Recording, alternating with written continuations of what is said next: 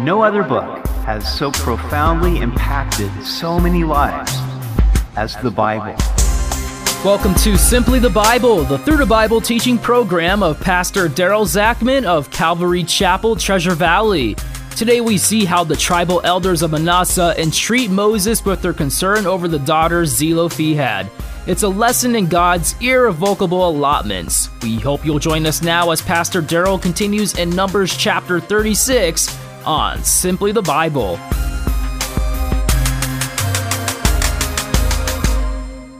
Today we complete the book of Numbers.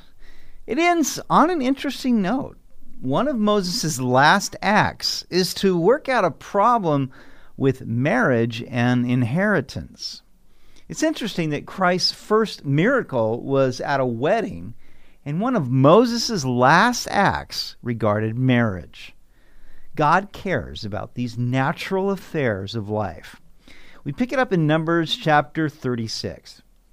Now the chief fathers of the families of the children of Gilead, the son of Machir, the son of Manasseh, of the families of the sons of Joseph, came near and spoke before Moses and before the leaders, the chief fathers of the children of Israel. And they said, "The Lord commanded my lord Moses to give the land as an inheritance by lot to the children of Israel, and my lord was commanded by the Lord to give the inheritance of our brother Zelophehad to his daughters. Now, if they are married to any of the sons of the other tribes of the children of Israel, then their inheritance will be taken from the inheritance of our fathers, and it will be added to the inheritance of the tribe into which they marry. So it will be taken from the lot of our inheritance. And when the Jubilee of the children of Israel comes, then their inheritance will be added to the inheritance of the tribe into which they marry. So their inheritance will be taken away from the inheritance of the tribe of our fathers." Now, earlier, the 5 daughters of Zelophehad had approached Moses with their request that since their father died and had borne no sons, that they should still be able to keep their family inheritance. The Lord agreed. Therefore, Moses made it a statute in Israel that if a man died and he had no sons, then the family inheritance would pass on to his daughters, and if he had no daughters, then it would go to his closest relative. Now the elders of the family of Gilead, in the tribe of Manasseh, had reasoned that if the daughters of Zelophehad married outside of their tribe, then their inheritance would pass to the tribe into which their husbands belonged. And in this case, the area belonging to the half-tribe of Manasseh that lived on the west side of the Jordan would be diminished. This probably came up because men were beginning to court these 5 women, and they carried with them a substantial inheritance. It was a good point. Their decision in whom they married would affect not only themselves, but also the entire tribe. Romeo and Juliet were not the first to think that they could enjoy romance without it affecting their families. And they won't be the last. Young lovers tend to think that their love is unique and that they do not need to pay attention to anyone else's opinion. But that is foolishness. After our decision to follow Jesus Christ, the decision of whom we marry is the most important decision we'll ever make. It affects not only ourselves, but also our current family and friends, and our generations to come. If we're not careful, then our possession can be lost. How many fortunes have been lost to an unscrupulous spouse who married for money rather than love and divorced his or her spouse, robbing them and their posterity of what was rightfully theirs. Verse 5, "Then Moses commanded the children of Israel according to the word of the Lord, saying, 'What the tribe of the sons of Joseph speaks is right. This is what the Lord commands concerning the daughters of Zelophehad, saying, Let them marry whom they think best, but they may marry only within the family of their father's tribe. So the inheritance of the children of Israel shall not change hands from tribe to tribe, for every one of the children of Israel shall keep the inheritance of the tribe of his fathers. And every daughter who possesses an inheritance in any tribe of the children of Israel shall be the wife of one of the family of her father's tribe, so that the children of Israel each may possess the inheritance of his fathers. Thus no inheritance shall change hands from one tribe to another, but every tribe of the children of Israel shall keep its own inheritance. So Moses agreed with the reasoning of the elders, and he revealed the word of the Lord that if a woman had received the inheritance of her father, then she must marry within her own tribe, so that the land of their tribal inheritance would not be passed to another tribe. Now this involved restriction in whom the daughters could marry. In our modern notions of love, we are led to believe, primarily through the media, that the perfect soulmate exists for us, and it is up to us to find them wherever they may be. But here's a restriction that was placed upon the daughters of Zelophehad, and indeed all the daughters of Israel, who did not have a brother to receive the family inheritance. They must marry within their own tribe. Now, under the new covenant, we are also under a restriction regarding marriage.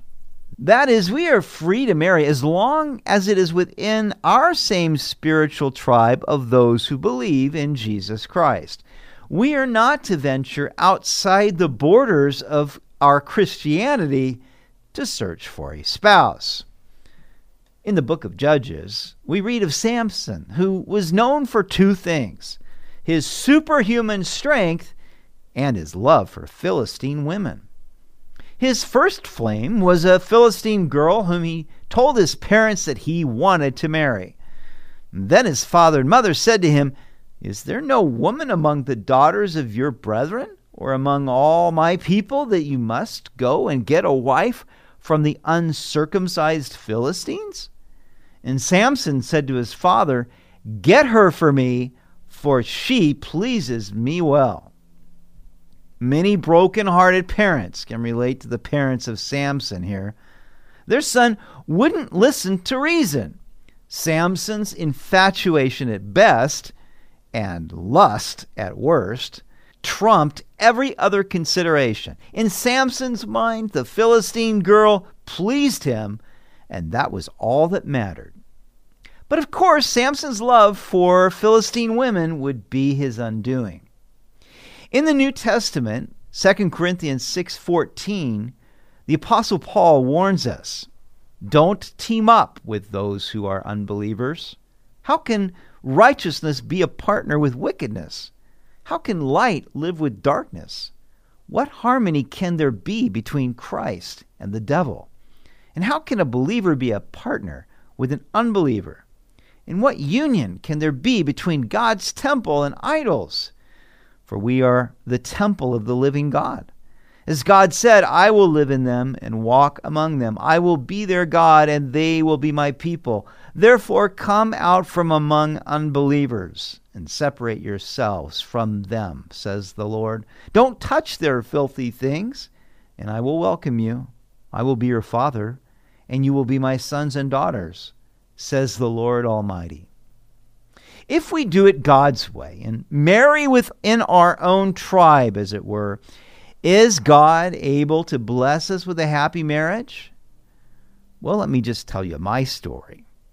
When Cindy and I met, it was only about a few months, and I figured this was the gal for me.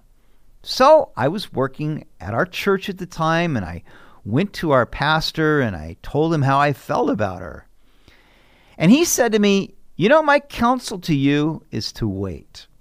Give it some time. Pray and see if it's the Lord's will. Ask him to bring you closer together if it's his will, but to separate you if it's not." Whoa, that wasn't exactly what I was hoping to hear at the time. But as I thought about it, I thought, you know what? He's right, and I want God's best in my life. And so I shared that with Cindy, and she was a bit concerned at first. She thought maybe I was trying to distance myself from the relationship. But she saw the wisdom in it as well. So we both started praying that prayer. And over about 6 months, the Lord did bring us closer together. In fact, He brought us through some things that we really needed to go through before we got married. And it was a good thing. And when we finally got married, we had the approval of my pastor, of my parents, of her parents. It was all right in the eyes of everybody. But more importantly, this summer we celebrate our 34th anniversary.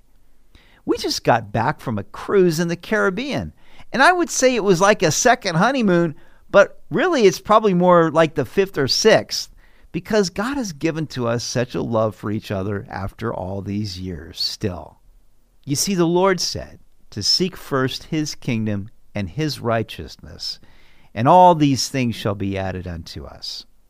If we delight ourselves in the Lord, the Bible says, He will give us the desires of our heart. And marriage is just too important of a decision not to do it God's way.